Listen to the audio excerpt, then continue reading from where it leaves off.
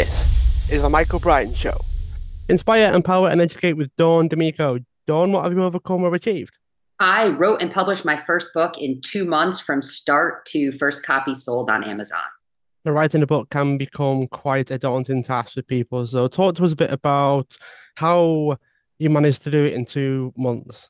Well, I had actually never considered writing a book, doing anything with a book. And after I delivered a speech on developing confidence at a Toastmaster meeting, I had a mentor and friend pass me a note following the meeting saying, "You need to develop this. This needs to be your book. This is what you're going to write." And I laughed because it wasn't anything on my radar, anything I considered. And I put that thought aside for a couple years. Then I wanted to get into speaking and develop a speaking business. And there were several professional speakers out there who talked about the value of having a book for various reasons: credibility, content, a product that you could sell. And so I started getting that stirring again, like, okay, maybe I should think this through a little bit. And as I started to try to write this book on developing confidence, I couldn't get it out of me. Nothing would come out of me. So I started to think that maybe that wasn't the message I was supposed to be sharing. I ended up going on and hiring a coach to kind of get clarity on what's my message? What am I supposed to be speaking on, writing on? I spent about 6 months of time, effort, money developing a program on mindset that was specifically going to roll out for sales professionals. And through that process, as I was getting ready to launch, I panicked. Everything felt wrong, but it was a different panic than that panic you feel when you're afraid of doing something scary. It was panic that this is not what I'm supposed to be doing, whether it's the audience I'm not supposed to reach, the message I'm not supposed to reach, the timing is off. This is not it. So I took a pause. I had to allow myself to do that. And in my panicked state, I started getting this overwhelming feeling in my body, my heart, my mind, that I'm supposed to write this book. I called my best friend and told her what I was feeling. And she said, "Of course you're supposed to write the book." And I reminded her the struggles that I had when I tried the first time. And she laughed at me and said, "Look, you were always supposed to write this book. You just weren't ready. The timing wasn't there." She said, "Look at everything you had to do over this last year.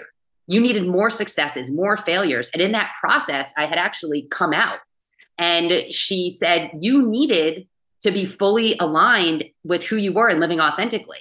And I said, "Oh my gosh, that's exactly it. That was the piece of the book that wasn't coming together the first time." And so through talking to her and realizing that, yes, you can't write a book on developing confidence while you're in the closet, I took everything she said, I got off the phone and just went to work.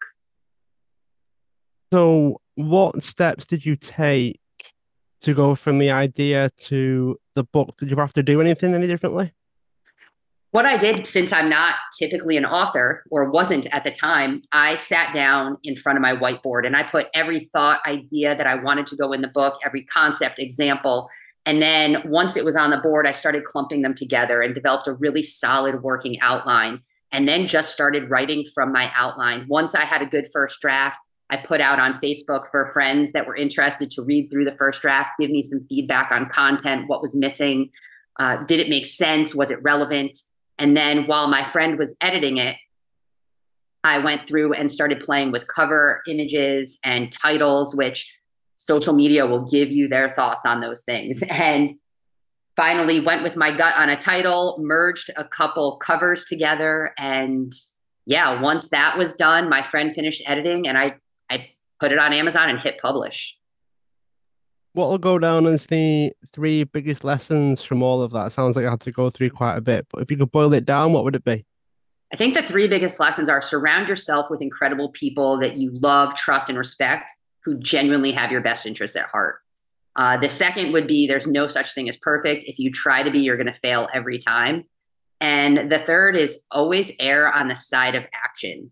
Sometimes it takes doing the wrong things to get you where you need to go. I made a ton of mistakes and could have done things differently, but by taking messy, imperfect action, I actually have a book. Would you do anything differently, Dawn, if you could go back? Would you change anything? Not for the first one, but the lessons that I learned through that first book, I'm now implementing into the second. I'm 3/4 of the way through the second book now.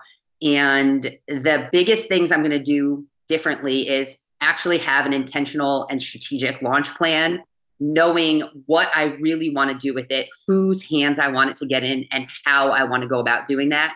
Also, while it's in the editing phases, I'm going to be developing a course that I'll record while it's being edited. That time frame where I can't really do anything, it's out of my hands. So that'll keep me busy and providing added value. And then I'll be developing some really good quality bonuses to go with the book. Some of the content's going to be free, some will be upsells. So I'm really excited about that. Dawn, it's been great to have you on. For those that want to learn more about you, where can they go? The most fun place to follow me is Facebook, just at Dawn DiMicco. It's DiMicco. I'm also on Instagram and LinkedIn at that same name, or you can go to my website. It's epicredemption.com. Thanks so much for being a guest on the show. Feel free to subscribe, share the show, leave a review wherever you are listening into your podcasts.